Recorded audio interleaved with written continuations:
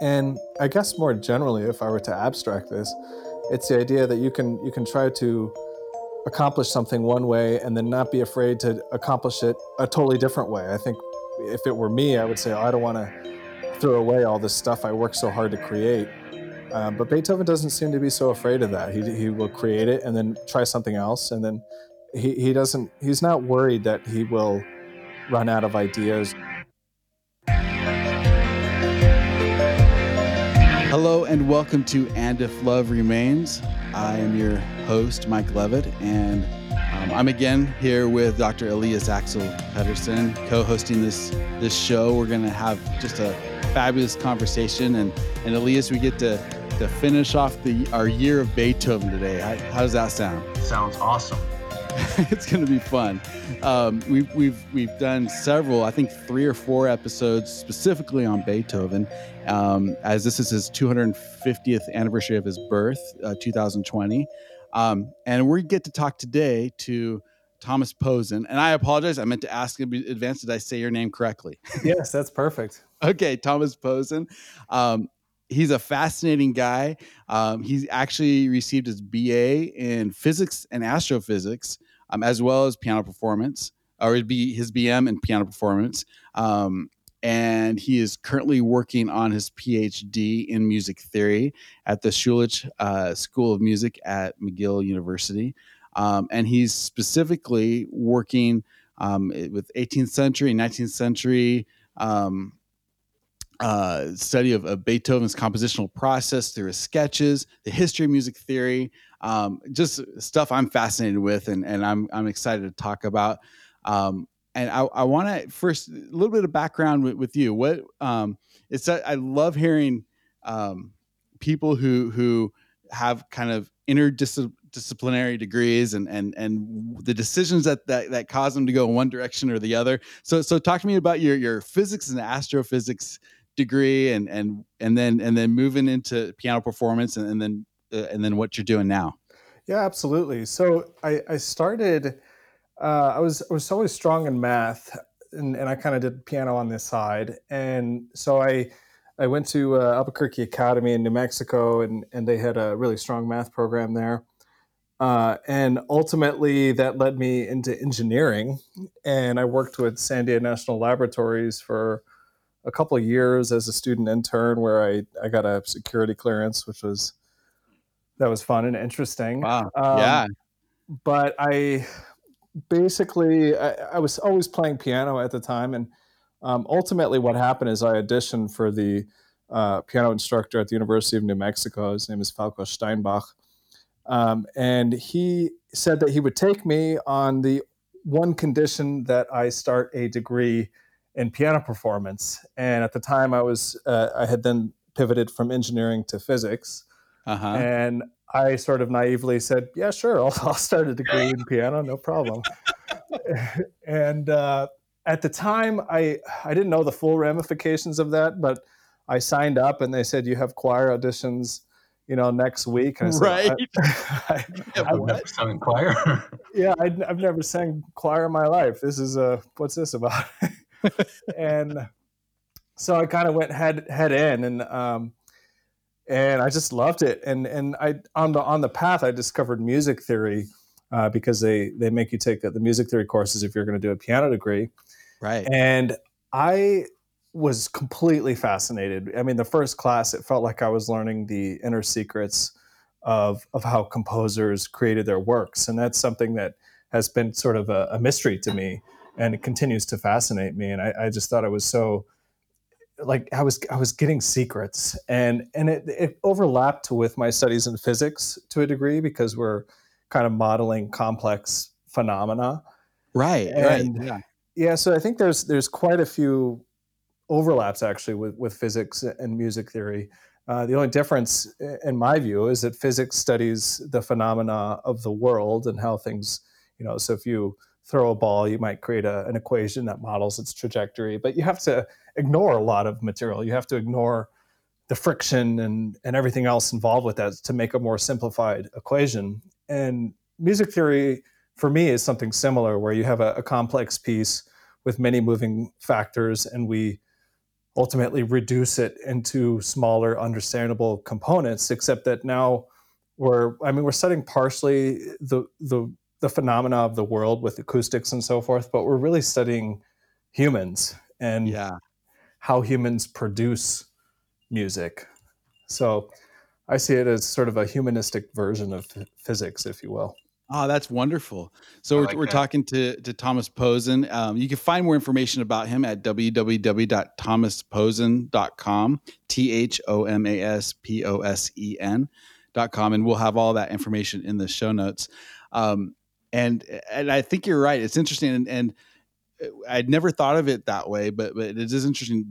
I like the model comparison because, music theory, while you can use it to try to create something, and often you do, it's more about like trying to understand what a composer has already done. Mhm. And, in the same way with physics, you can use it to create things, but you're more trying to understand what nature is already doing. Yeah, that's true. I think of music theory. I was really influenced by my undergraduate and master's advisor, Richard Herman, who tried to emphasize that theory. You can talk about theory in relation to Aristotle's concept of theoria, which is sort of the reflection on something. And so people tend to think of theory as following composition. It always happens in retrospect. But I think if you're a composer, you're constantly reflecting on what you're creating, and so Mhm. that your theory is intrinsically tied into the creative process and the performative process too. I think it's deeply linked. So that's kind of my view on what music theory is. Interesting. I like that view a lot, and certainly we'll get into at some point the performance aspect and how knowing music theory. I know you, of course, play piano and perform, and also have taught students how that influences the way they play, Hmm. or how as teachers we try to get them to learn that aspect of the music because I think it enhances their performance. So I like the way Absolutely. that you say it's a reflection. That's cool. Yeah, absolutely. Do you want to tell us a little bit? I know that, well, I know Tom just in full disclosure, I've known him for a long time. We went to the same high school, Yeah. albeit we didn't overlap, but we met at some at the alumni concerts that we both used to perform at. And anyway, I know that you've had quite a trajectory going from New Mexico and have traveled abroad and have lived abroad. It'd be kind of cool to hear your experiences after undergrad and kind of what took you, I know, to Europe and then back to North America and eventually to Yes. Montreal.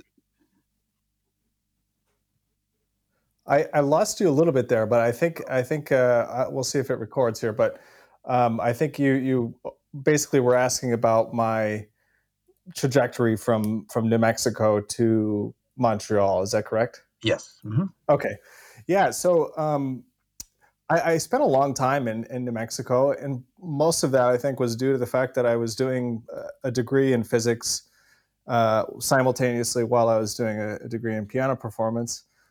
Uh, for whatever reason, well, I guess I don't know. I grew up in this household where we were taught to never quit things, and so I had the physics degree so far along that it just didn't make sense to me to end it. Although that probably would have made my life a lot less stressful because I had to bike from the physics building all the way to the top, which they were literally on opposite sides of campus. So I would do a physics exam and then go give a piano performance, and that was a real That's a, whirlwind. Um, wow. Well, yeah. yeah, that was it was a good experience, and I'm glad I did it. And part of it was financial because I was working for the laboratories, and as it is in universities, there's a lot more funding in the engineering and sciences than there is in the musics or Yeah. in arts, unfortunately. Yeah. But I was getting funding through those organizations, and so I learned a lot. I mean, I really think that my thinking has been profoundly influenced by that. Um, it's hard to make direct parallels and say, oh, this particular class overlaps in this way. But so yeah, I think I had a chance to study in Austria, for about 6 months, and I worked at in the Kunstuniversität in Graz, Austria, which was amazing. And I got to see kind of some different practices and attended some presentations, and I gave a little mini lecture out there. And yeah, I mean, the ultimate goal, once I discovered music theory, was to create a path in music theory somehow. And so really going the doctoral program was the way. And so I applied to a bunch of doctoral programs, and I was really happy to get into McGill because I think their music theory faculty is just world class. So it's been a real adjustment, going from a desert in Albuquerque to this, very cold Arctic place. But to blizzard-like conditions. yeah, exactly. So that's been an adjustment, but I've been very fortunate and very happy to be here. Let me ask you this: at what point, because your doctoral thesis is focusing in on Beethoven, and at what point did you decide that was going to be your focus, and specifically as sketches and the things that you're doing? Like, talk about what specifically you're working on and why you made that decision. Absolutely. So I've always been interested in music that borders between sort of popular ideas of music and sort of, I guess you could call it high art music, for concert halls. Right. And so I started actually in my master's. I did a big thesis on West Side Story, and I picked that piece in part because it sort of straddles the sphere between Broadway, which was intended for a general audience in New York, and opera, which was intended for sort of the musical sophisticated elites, if you will. And so I'm very interested in music that sort of appeals to both crowds, if we can say that there are actually two crowds. It's something I challenge. Uh-huh. But Beethoven has always interested me. He's been sort of the composer that when I hear it, I say, "Wow, what is that piece?" And then they would say, "Oh, that's Beethoven." I'm like, "Wow, okay." And then that kept happening, and so I started performing a lot of Beethoven. And I find Beethoven accessible to a general audience who's maybe not deep in the classical system, but I also find his music incredibly fascinating for someone who studies music. And there's so many intricate external and internal relationships uh, that come out when you study it, and so it's been fascinating to me from that perspective. But I also love that it kind of reaches the public sphere in some way. And If we, so, yeah, go I ahead. was just gonna interject there. If we think of some of the most famous and popular tunes anybody knows, it's certainly one of the Fifth Symphony Yeah, is up there. For at least there are so many very famous tunes that for people that aren't even musicians they know, and Beethoven's music I think is so deep and has such a broad range that yes, even the connoisseurs of classical music can find something in there. So it really yeah, does have something for everybody. yeah. I think so, and I've tried to see how far that would actually go. And I played a concert in Germany where I played three Beethoven sonatas, and Wow. that was a complete concert. And uh, people had told me, "Oh, that's too much Beethoven." But if you mix it up, I mean, on the program was the Pastoral Sonata, Opus 28, the Appassionata, and I think Opus 10, number one, is C minor.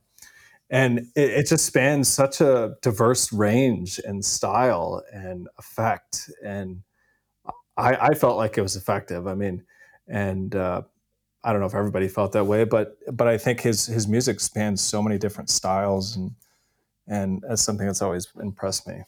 Mhm. How did you get into your because I know you're dealing with the sketches, especially of the symphonies and Eroica. So how did you choose that was your path? I mean, obviously, so many people have written about Beethoven. He's so studied um, Yes. as not just this genius, but a genius that worked and worked and worked. Very different from, let's say, the way we see Mozart. And so, what made you choose this specific path? And how did I mean? I know how hard it is to choose a doctoral thesis topic. You want to add something to the corpus of what's there, and Hmm. have your unique voice heard and make a difference. And So it seems almost risky to choose something like Beethoven, but you have a really And interesting slant. And can I also ask you to define and help us understand what it, when we talk about a sketch, are we talking about a rough draft? When we talk about a composer's sketch, what is that? And again, I think that's a great question. Why did you decide to focus on them? Yeah. Okay. So a lot of questions to unpack here. You're Let's right. let's talk about sketches first. And I think I've gotten this question a few times, and it's like, well, how does a composer sketch? Everybody understands maybe how a painter might sketch kind of the background or a figure before painting it, and with music, it seems a little less clear. But actually, I think that there are more similarities than people think. Um, and so Beethoven's had sort of, if you think about a person sketching the outlines before they fill in the paint, that's kind of what Beethoven did. He wrote the large scale form of it, and he wrote it as a single line. So not every instrument. It was just sort of what I call a cue staff, or what other scholars call a continuity sketch. It's really just a single voice that you could sing, really, and it kind of a through line through the whole piece, and then he would flesh it out from there. So it's really an outline. I mean, there are a lot of different types of sketches. Like maybe you work on a particular passage that's really difficult and has multiple voices. But for what I'm working on, it's primarily the outline of a large scale section of a piece. Let's say the exposition, the first part of a sonata. And so that's what the sketch is, more or less. It's by itself. It's if you're a general person reading the sketch, it's maybe not all that interesting because it's just a single line. It's so there's a lot that Beethoven had in his mind when he was writing these sort of basic Right? outlines. They're like symbols for this entire thing that's going on in his head. Yeah, and it's written in music notation, but it's just vastly reduced. Right. It's as if you were writing a novel and you didn't provide any adjectives or kind of set the scenes. It was just sort of like this person does this, and then this results in this. It's a little more artistic than that, I would say, but um, yeah, it's very much an outline.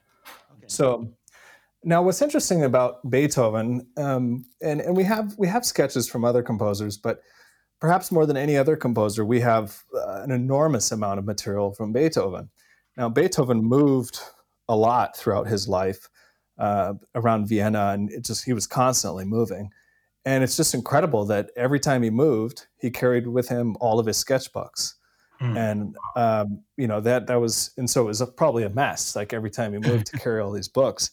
Right. And so those have been passed down. And when he died, basically all of his material was auctioned off to collectors and people who wanted his handwriting and so forth. And it wasn't seen as having any real value until Gustav Nottebohm, who basically started to look at the materials which were then at the Berlin Library in 1880. And so that was quite a bit after. about 60 years after his death.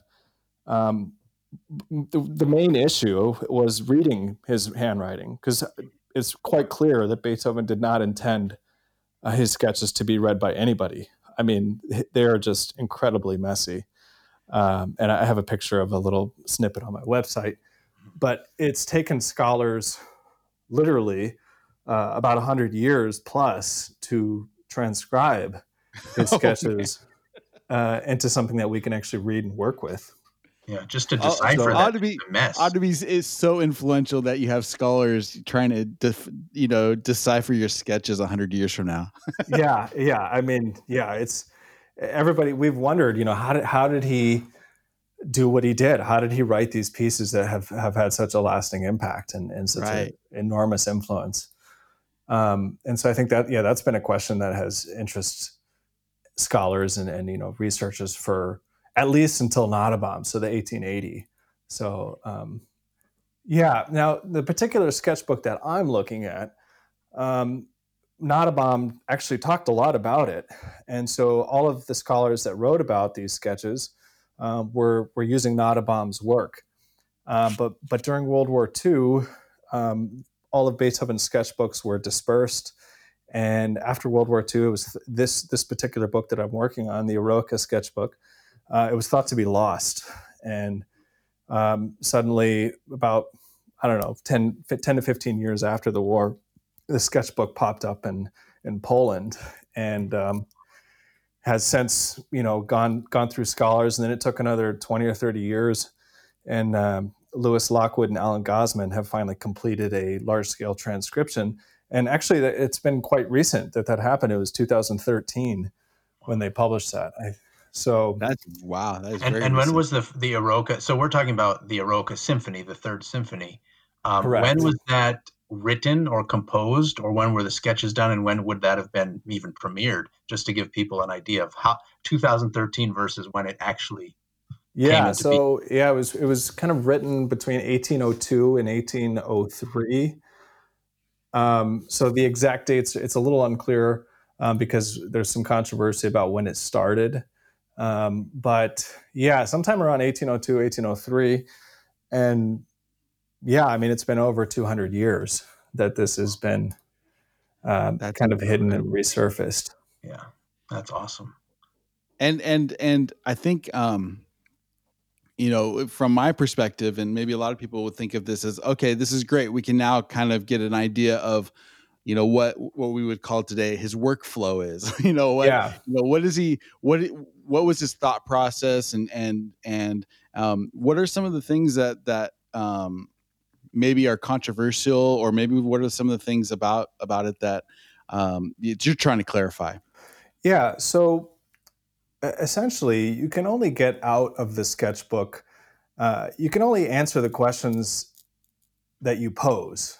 So you're limited by the type of questions that you ask of the sketches, and those questions are influenced heavily by the theories that we have at hand. And so our theories have evolved tremendously in the last, continuously, right? They continuously evolve. Right. But the Eroica sketches in particular have been sort of a problematic thing. And they're one of the things that have painted Beethoven as this composer that struggles. The heroic image has kind of pervaded the public discourse and the scholarly discourse about Beethoven as a composer who started from a very basic, maybe even primitive state, and then worked hard to make something into a masterpiece. Like that's the narrative. Up by his bootstraps in every way. Yeah. And the Eroica in particular is at the center of that narrative because that piece sort of epitomizes what many people call his middle period or his heroic period. And it's the Eroica that is really the heroic symphony. And so that's really why I'm addressing that. And I'm ultimately countering that narrative of Beethoven as a struggling composer. It's quite fascinating. Nottebohm says something like Beethoven's early sketches are there's nothing remarkable about them. They're kind of simple or even primitive. And I have a really funny quote by a musicologist, Donald Francis Tovey. I'll have to pull it up here. But, he's a very famous musicologist. Yeah. Yeah. And let me see if I can Tovey and get this quote. I have to, let's see here. Oh, is it on your website? Yeah, I forgot to pull it up beforehand. 1 sec. Sorry about that. Oh, it's okay. He basically implies that Beethoven was drunk when he started his composition. Are you kind of challenging the idea that Beethoven maybe started with some kernel and then worked very hard to polish that, or that, like, are you trying to say that the original kernel is not as primitive as we originally thought? Yeah. So the idea that there's a kernel suggests that basically you're starting from a very small idea and then kind of expanding that idea. But what's fascinating is that even the very first sketch for the Eroica, the exposition, so the first part of the sonata form, is already bigger than his first and second symphonies. So, wow. Yeah, I mean, it was already enormous. Like he had a huge plan for it. And so the kernel, it's hard to know what the kernel is. Like I think the kernel happened when he was improvising at the piano.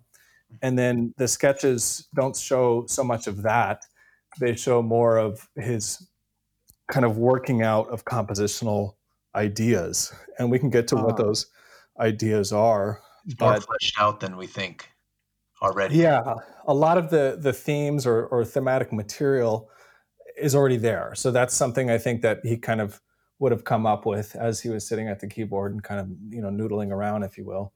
And so then it's about the large scale planning and achieving a very particular idea. And I think I want to spend more time talking about that with you guys, because that's, I think, really interesting and fun to talk about. But yeah, let's see here. I think I came up with this Tovey thing, if you're interested. Oh yeah, let's hear it. Yeah, so let's see. Oh, I thought I had it. Oh, I'm reading. I have a bunch of quotes from all these people here. Well, let's see here. There's so many people who have talked about these sketches as having sort of problematic designs and being at odds with the conventions of sonata form. And where did I? And I think that's a big thing for people to understand. Like when you're working as a composer, you're working within a form of music. In popular music, we would say, it's verse, chorus. In a lot of standard, ABA, things like that. But a lot of jazz things. But when you're talking about sonata form, you're talking about a very specific, very kind of formal form. If I the construction is very formal, and so when you do something against the form itself, it can be shocking and very I guess not desirable. It's not expected. Let me put it at least that way. Right. Yeah. So when you think about musical forms, the musical forms emerged organically, in part because they were effective. They worked in some way. So one easy way that I think relates to a lot of people is the idea of this electronic dance music, the drop. And one of the reasons the drop works so well is that before the drop, you've taken away the kick drum and you've taken away most of the sonic energy. And so you just have this huge rise that builds an enormous amount of tension. And then when the drop happens, it's really easy to get into a dance groove ultimately, because suddenly we have a kick drum, we have all the things that we're missing for so long. And so it's a convention that has developed. I would call it a form, in part because it's so effective. And so the sonata form is one of those things that emerged, where you had sort of a strong main theme, and then you had something that pulled it away from that to create new interest. So some sort of transition. And then you would have something that would contrast with the main theme, usually, and kind of put it in a state of relaxation through the use of a lyrical theme. That's kind of the basic premise of it. And so there are many different ways you can fulfill that, but it's that the form enables a interest for the listener. Ultimately, that's the goal. And so when you write something against that form or that formal plan, you better have a really good plan in mind, because you're going against something that works, that has interested listeners for a long time. And so, that's Beethoven liked to challenge that. And when you challenge something that already works like that, then you have to come up with new ways of making this new plan viable ultimately. And that's where all of the sketching comes in. Is working with that. So I have that Tovey quote for you. Let me just read it for you. Yeah, please. So, he summarized Beethoven's compositional process as, quote, a method of a man who thoroughly knows his own mind and who needs no alcohol to encourage him to put down a crude sketch of his thoughts before he is ready to present them accurately.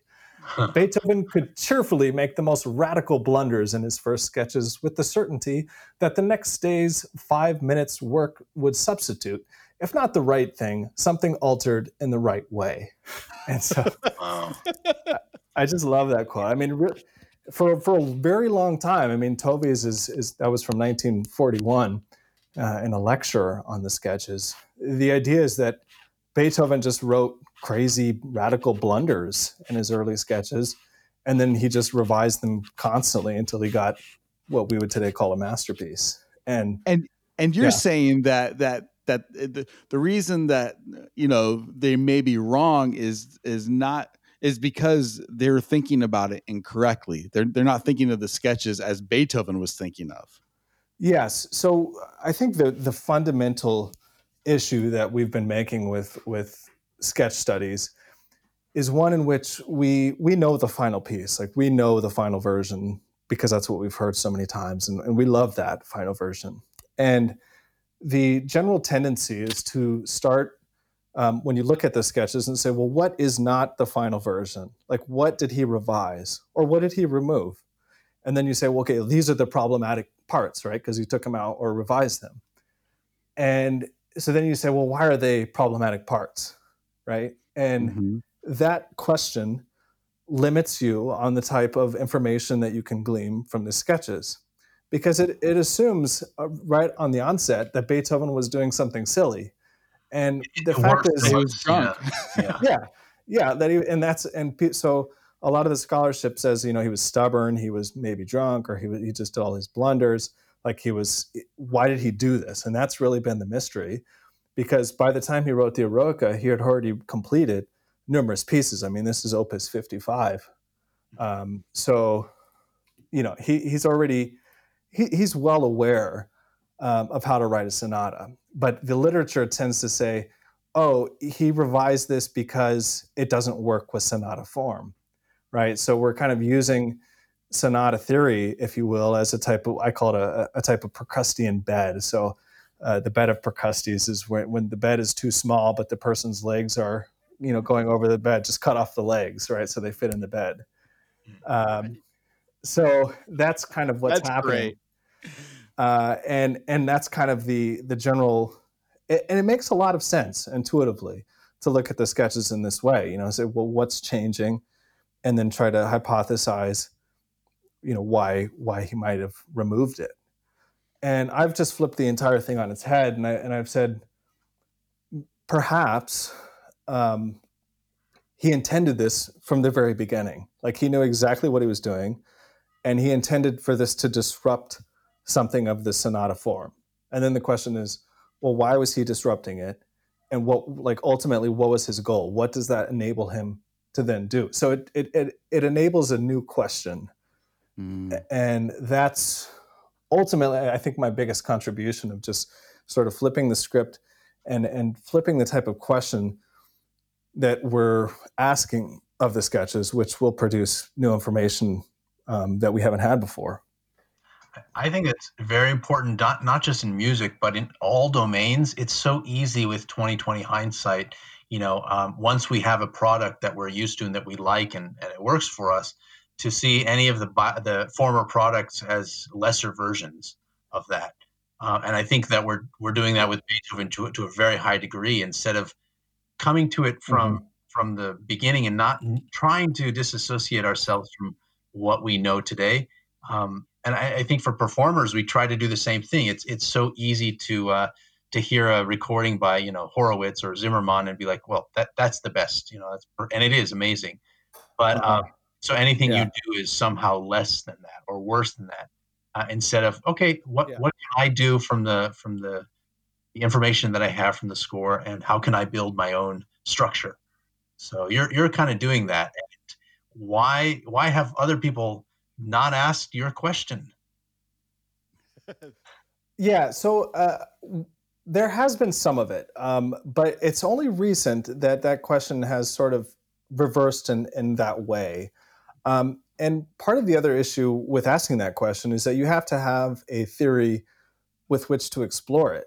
And so for a long time, we've been looking at the sketches with sort of like earlier sonata theories that haven't been so well defined. And so what you can kind of, this Procrustean bed, when the bed itself is not well defined, but then you're sort of kind of ad hoc defining it and then cutting stuff off to make it fit on the bed.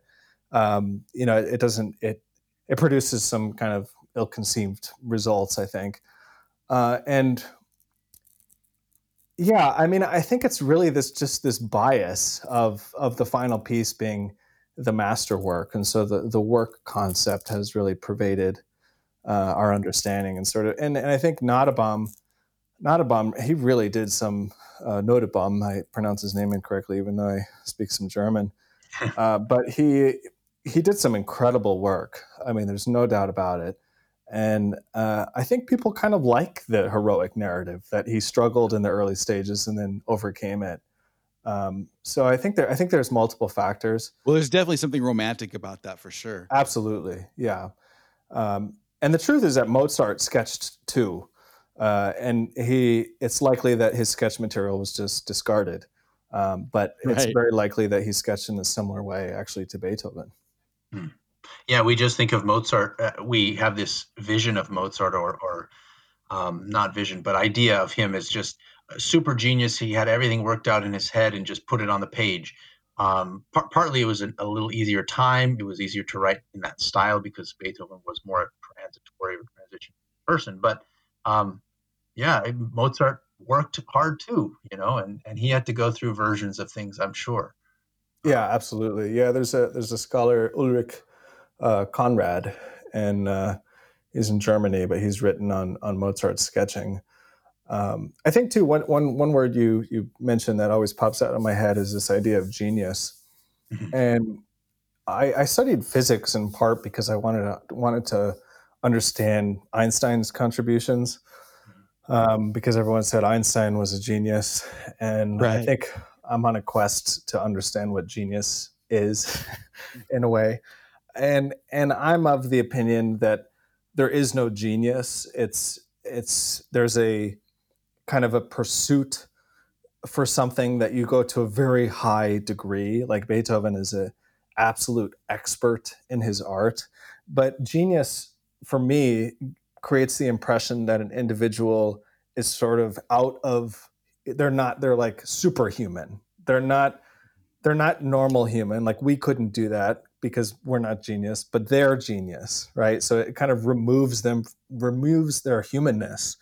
Um, and when I studied physics, I learned that Einstein built on Laplacian physics and sort of many equations that were pre-existing at the time, and had a huge foundation upon which to build. And then just kind of asked some questions and created some thought experiments that created relativity ultimately.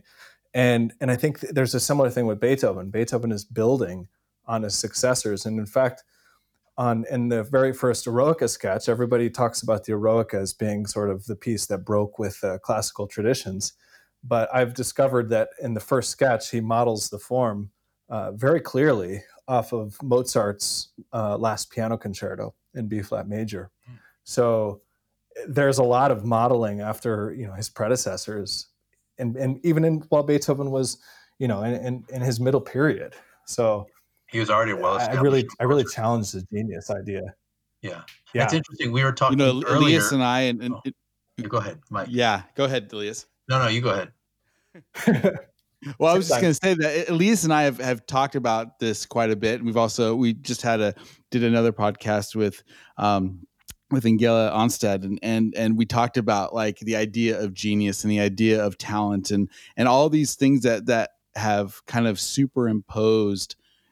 Um, we say these words and it's kind of like that Princess Bride quote. I think you don't know what that word means. It's Uh-huh. you know the it's as if we a genius is somebody who just stands there with their arms open and from the gift of God received this great music, and it's never like that. It's Exactly. nothing is like that.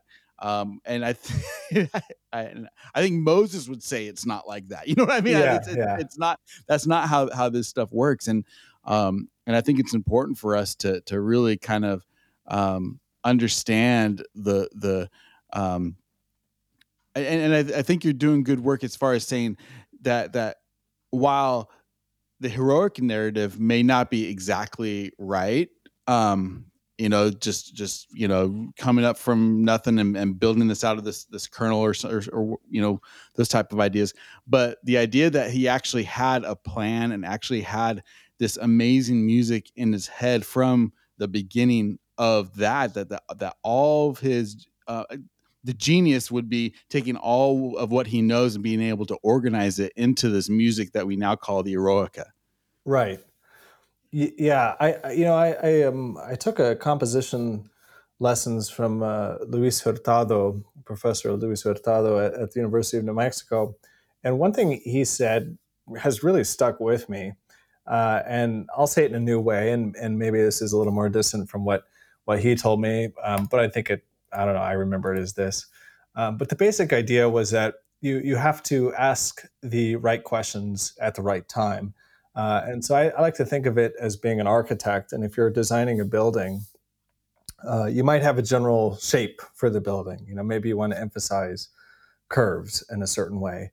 And so you design you have a basic vision of the entire building. But if someone said, well, what kind of light fixtures are you going to use? In room 34 on floor 34, it's like, oh, I don't know. I haven't thought about that yet. Right. Right. Like I'll get there when we get to that space. And so I think there's that with this compositional process too. It's when you think of a musical idea, you're thinking of, I can just say it now with the Eroica Symphony. I think the dramatic idea that Beethoven had was to introduce a new lyrical theme in the middle of the piece and the development that had just never been done to the degree that it was in the Eroica. It's true that there are new themes and development sections and other pieces, but the Eroica just takes it to a whole new level. And so when you come up with that kind of main idea, then the question is, well, how do I realize this? Right.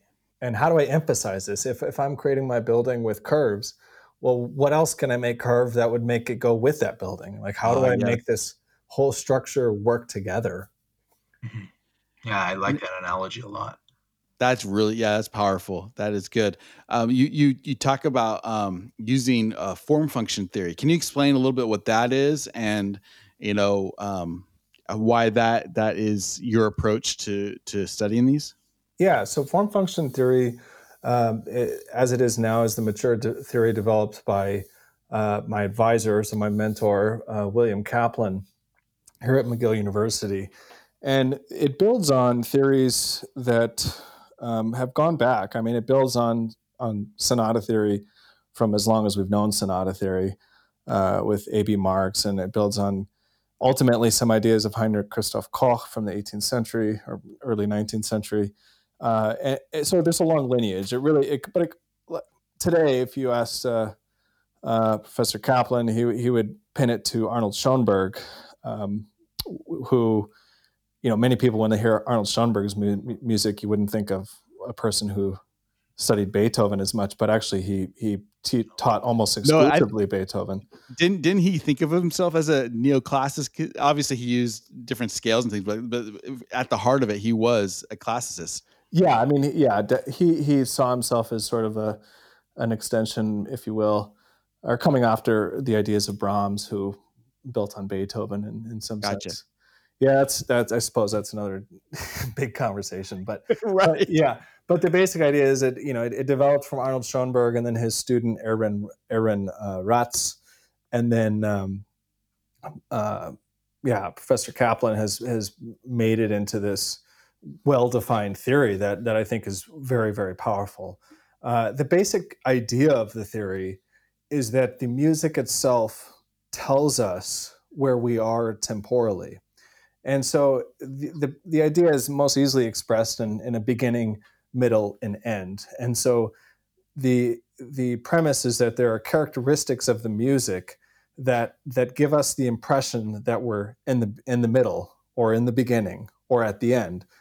So in the classical style, the ending is most clearly signaled by a cadence. And so cadences are a very important part of form function theory. And it's a top-down and bottom-up theory. Many people will call it just a bottom-up theory, but that's inaccurate. It's really kind of looking down from the top and from the bottom up and looking at the granular details such as the harmonic progressions, the grouping structure, And so it's a very powerful theory to understand how parts of the music are functioning. And the reason I think that theory is so powerful is that we can reconstruct the sketches by adding the harmonies that Beethoven is implying, and so kind of filling them out. And then once we've done that, we can then look at the local detail and say, what is this passage trying to do? What is it accomplishing? Is it projecting aspects of being in the middle? Is it projecting some sort of concluding idea? Or is it initiating something new? And that's very different than imposing a structure on the music. So sort of a hermeneutic approach where you kind of impose the jelly mold on top and then talk about whatever doesn't fit, right? So that's why I think it's so powerful for these sketches. And the theory is well developed, but it just hasn't been applied to the sketches. I mean, Bill's book was, I think, 1998 is when it came out. And so it turns out basically in the in the 80s, Beethoven's sketch studies took a big hit because one of their primary leaders, Douglas Johnson, wrote an article basically saying, what are we accomplishing by studying these sketches? Like, what's the goal, right? And so that's another conversation too. We could maybe talk about briefly, what are we getting out of this? And for many people, they studied the sketches to better understand the final piece. But then the question is, well, do we really need to study the sketches? Couldn't we just study the final piece and we'll get everything we need out of it? Yeah. And I think that that's true. And so I'm more interested in compositional process rather than, just the piece itself. Although I think sketch studies can tell you a lot about a piece too. So there's that aspect as well. But yeah. Yeah, I was going to take that further and say, Beethoven's sort of at the center now, and he has been in the past, of a lot of controversy of Western classical music and hegemony of things and hierarchies. And, of course, I've grown up in this tradition. I'm 40 years old. I've studied piano and violin since I was a kid. So it's important to me. I see the value in it, but maybe it's not for everybody. And so I would ask of you, too, what's your take on the value of this for musicians and for non-musicians? Why Beethoven? Do you think he's important? And I'm sure you're sort of aware of the conversation that's going around, this is particularly this year because this is 250th anniversary of his birth. So I was wondering if you could just talk to that, because I think it ties into what do we get from the sketches? What do we get from studying Beethoven at all, much less, a particular piece? Yeah. Well, I think for many people, Beethoven creates the idea of a free artist. So before Beethoven, you have musicians who are essentially working for, princes. Like if you think about Haydn working for the Esterházys, or kind of servants, essentially. So you have musicians that are providing things for people who are very wealthy, essentially. Church. Yeah, and Beethoven has created this image that an artist can produce works that are not dependent on, I want to say a captor, but someone funding them. It's creating you can be a person who is an artist and survive. And so I think for many people, Beethoven is still very important. The ultimate non-sellout. Yeah. And so, I think some people may not be interested in Beethoven, and that's fine. But certainly his music has been going strong, since he composed it, and it's been over 200 years. And I think you have people who are not interested in Beethoven, and that's fine. I think, but my take is that they're not interested because they haven't heard all of Beethoven. So, maybe they don't like the Fifth. Well, that's fine. Like, check out the Pastoral Symphony, like, totally different thing, right? So, I think that it's, that's a large conversation. I think for me, Beethoven will always be interesting, and I think that his music will continue to continue because it has for so long. But I like the idea of the artist. And yeah, I'm not sure if I could add a whole lot to that. I like that. That's good to think about. That's good. Yeah. Let's talk a little bit about specifically, maybe a little bit on the theory approach. Like what are things that you have found and discovered in researching the sketches that you feel like you've gotten clarity on what Beethoven was trying to accomplish, and maybe where other scholars maybe have not understood what he was trying to do. Yeah. So yeah, it's a great question. The first sketch for the Eroica is very unusual. I mean, it is just very unusual, and it's caused so many problems. Like, and that's what caused Tovey to make this statement. And other people have called them errant sketches. They said, like, here's a quote.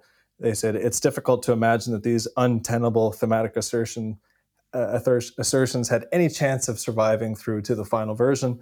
Yet a surprising number of future drafts stubbornly maintain the opening themes, blah, blah, blah, blah, blah." So there's a lot of this negative language, kind of stubbornness and untenable. And like, why does this keep happening ultimately? And right. So that's a question that's really fascinated me. And to answer that question, I think it's also about where you're looking. So kind of to some of my students, I talk about salami slices. So if you're analyzing harmony and your slices are really, really tiny, well, you're really zoomed in. You have to kind of zoom out a little bit to get a bigger picture of what's going on. And I think with Beethoven in particular, he always said he had the entirety in his mind. And I think the misconception is that he had every single note in his mind for every instrument. The sketches don't give me the impression that he had in his mind the exact note that the flute would play in measure 34. Like it wasn't that. It was more that, right. It wasn't the light bulb on the 34th floor, like exactly. Right. It's a larger idea that he was trying to fulfill. And so one of the things that I've done in these first movement sketches is zoom way out.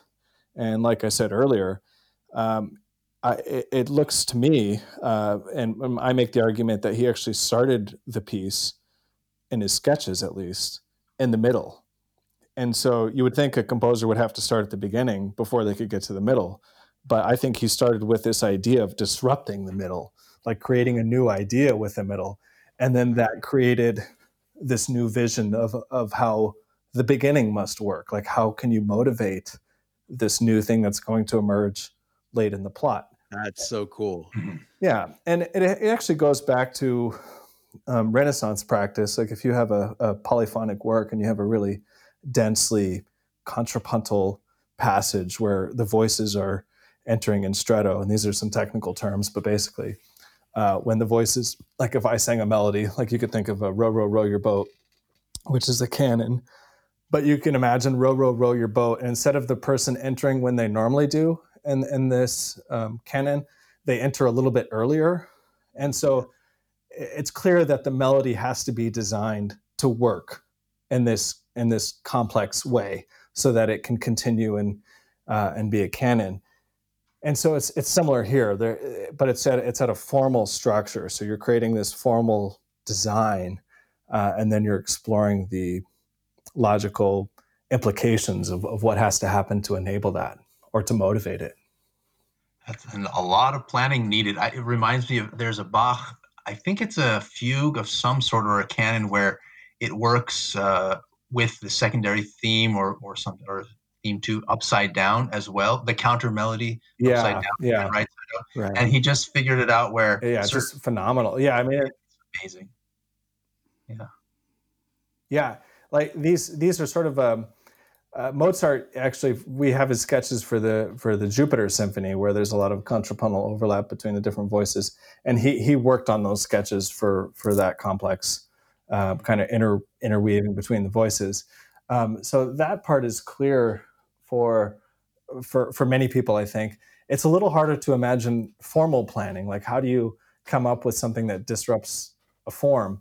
But I think when you think about form as less of this jelly cut mold that they just did, and more as something that makes rhetorical sense for a listener, because Beethoven and Mozart and Haydn were very concerned about their listeners. Like they wanted their listeners to get something out of the piece, and they wanted to please what you could call Kenner, so people in the know, kind of, fellow composers or musicians, and Liebhaber, which is people who just love music but may not know the technical details of it. And so when you're trying to appease both the Kenner and the Liebhaber, you you have to come up with something that works for a general audience, but that also takes it further and appeases to people who listen to this stuff all day and maybe study it or write it or play it themselves. Yeah, I think of things like Haydn with his jokes that he always put in his music and the different phrase lengths, why he was known as Papa Haydn, and Yeah. like the Surprise Symphony or the Farewell Symphony, and all these which would have been quite funny tools that he had at his disposal, and that would have been funny for the lay people in the court or in the royalty that didn't have any musical training, and those that did have musical training, they'd see, oh, that harmony is not what I would expect. That's a surprise. And another person would see people leaving the stage. Oh, that they're leaving. That's farewell. So Yeah. I love that idea of really appealing to all spectrums, all listeners. Yeah, absolutely. That ties in one thing. So one thing I'm very interested in is the history of music theory.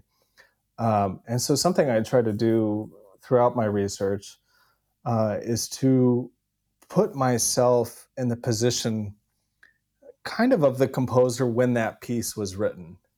So I try to imagine, well, what was known at this time? What's the atmosphere, if you will? What's the what am I trying to accomplish? Right. And when you do that, because a modern listener, let's say my brother is really into country music, and so he's developed a lot of expectations for how a country music song works. And so if you're making a new country music song, you can play with those expectations, and that person might enjoy that or might not. But when you have a person who's not familiar with the classical music genre or say, the traditions of sonata form, if you will, then it's hard to engage with that. If someone's playing on a form that you don't even know what the form is, Right. You can't really make accurate statements about what the composer is doing. And so first you have to have a very clear idea about what that form is. And so there's a history of theory component built into that that goal. And so I try to mix history of theory and kind of position the analyst as if they were, next to the composer at that particular time period. But I also don't think that we should throw out the baby with the bathwater. And by that I mean we should use our modern tools as much as possible, but just kind of always be aware of the Right. context in which we're employing them. Context is so we've talked about that a lot too, right? It's context, especially when it comes to appreciating and understanding music today versus when it was written. All of those kinds of things I think are very important and underestimated. Yeah. I just Elias, I want to give you one final question, then I have one more before we Oh, go ahead. sign Go ahead. off. No, I was just agreeing with you. Yeah, exactly. Well, We've talked about that. I know Wim Winters as well. You talked with him about. yeah, we had him on, and interesting. I mean, lots of interesting stuff out there. I love the conversation, the conversation that so many people are having, agree, disagree, but the conversation of trying to understand what's going on with the composer versus our expectations today. When we hear it, are it's just fascinating to me. Absolutely. We're talking to Thomas Posen. You can find his information at www.thomasposen.com. There'll be information in the description. One last question. Whenever, for me, whenever you delve into somebody so directly and so intimately, like a Beethoven, What I find myself taking something away, some understanding or some appreciation. What, and I'm asking you, like, as you've delved into it, what have you taken away from Beethoven? It could be as a man or as a composer. What have you learned from him as you've studied him so directly? Yeah, so one of the things that I've been really impressed with in his sketches is his ability to write something out, and I think it's really actually quite good. I actually think the first sketch was very interesting, and well, first I should say, to convince myself of that, I reconstructed that sketch and then I performed it, which you can find on my website in a video. But I had to convince myself first off that that was possible, and then I'm totally impressed by his ability to say, "Yeah, this is good. Let me try a different way." And he immediately sketches a new version that's incredibly strong, but in a totally different way. And so he's clearly has a goal in mind. It's not necessarily a direct kind of evolution, if you will, or direct revision. It's sort of, I have a goal. How do I accomplish it? Let's try this one way. Okay, that way was good. Let me try another way. Cool, I like it. And then his third way was sort of a combination of the first two ways.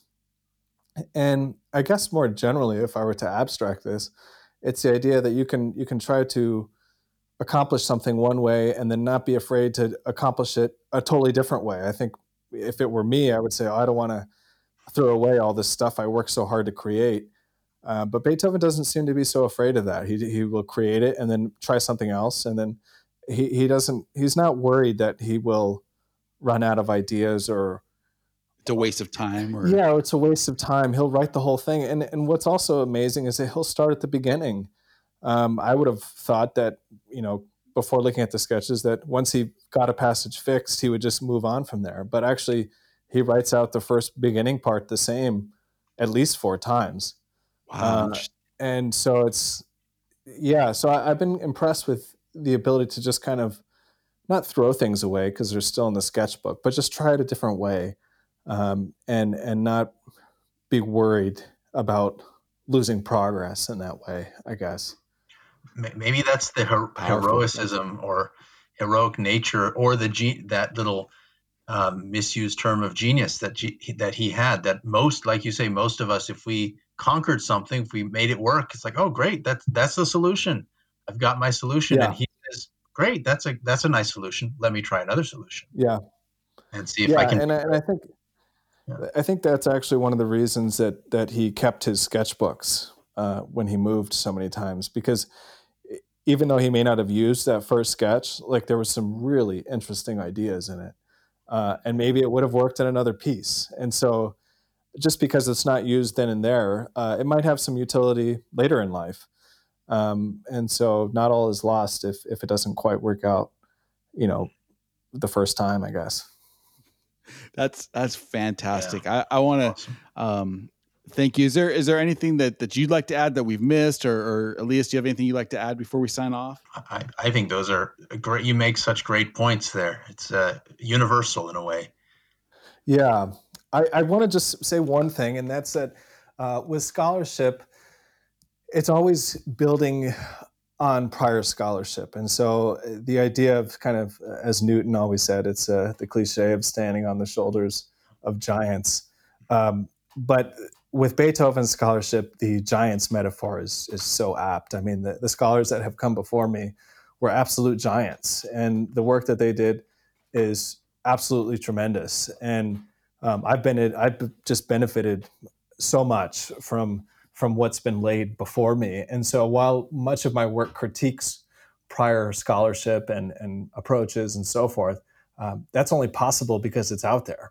Yeah. And so, Right. uh, I see myself um, building so much on that.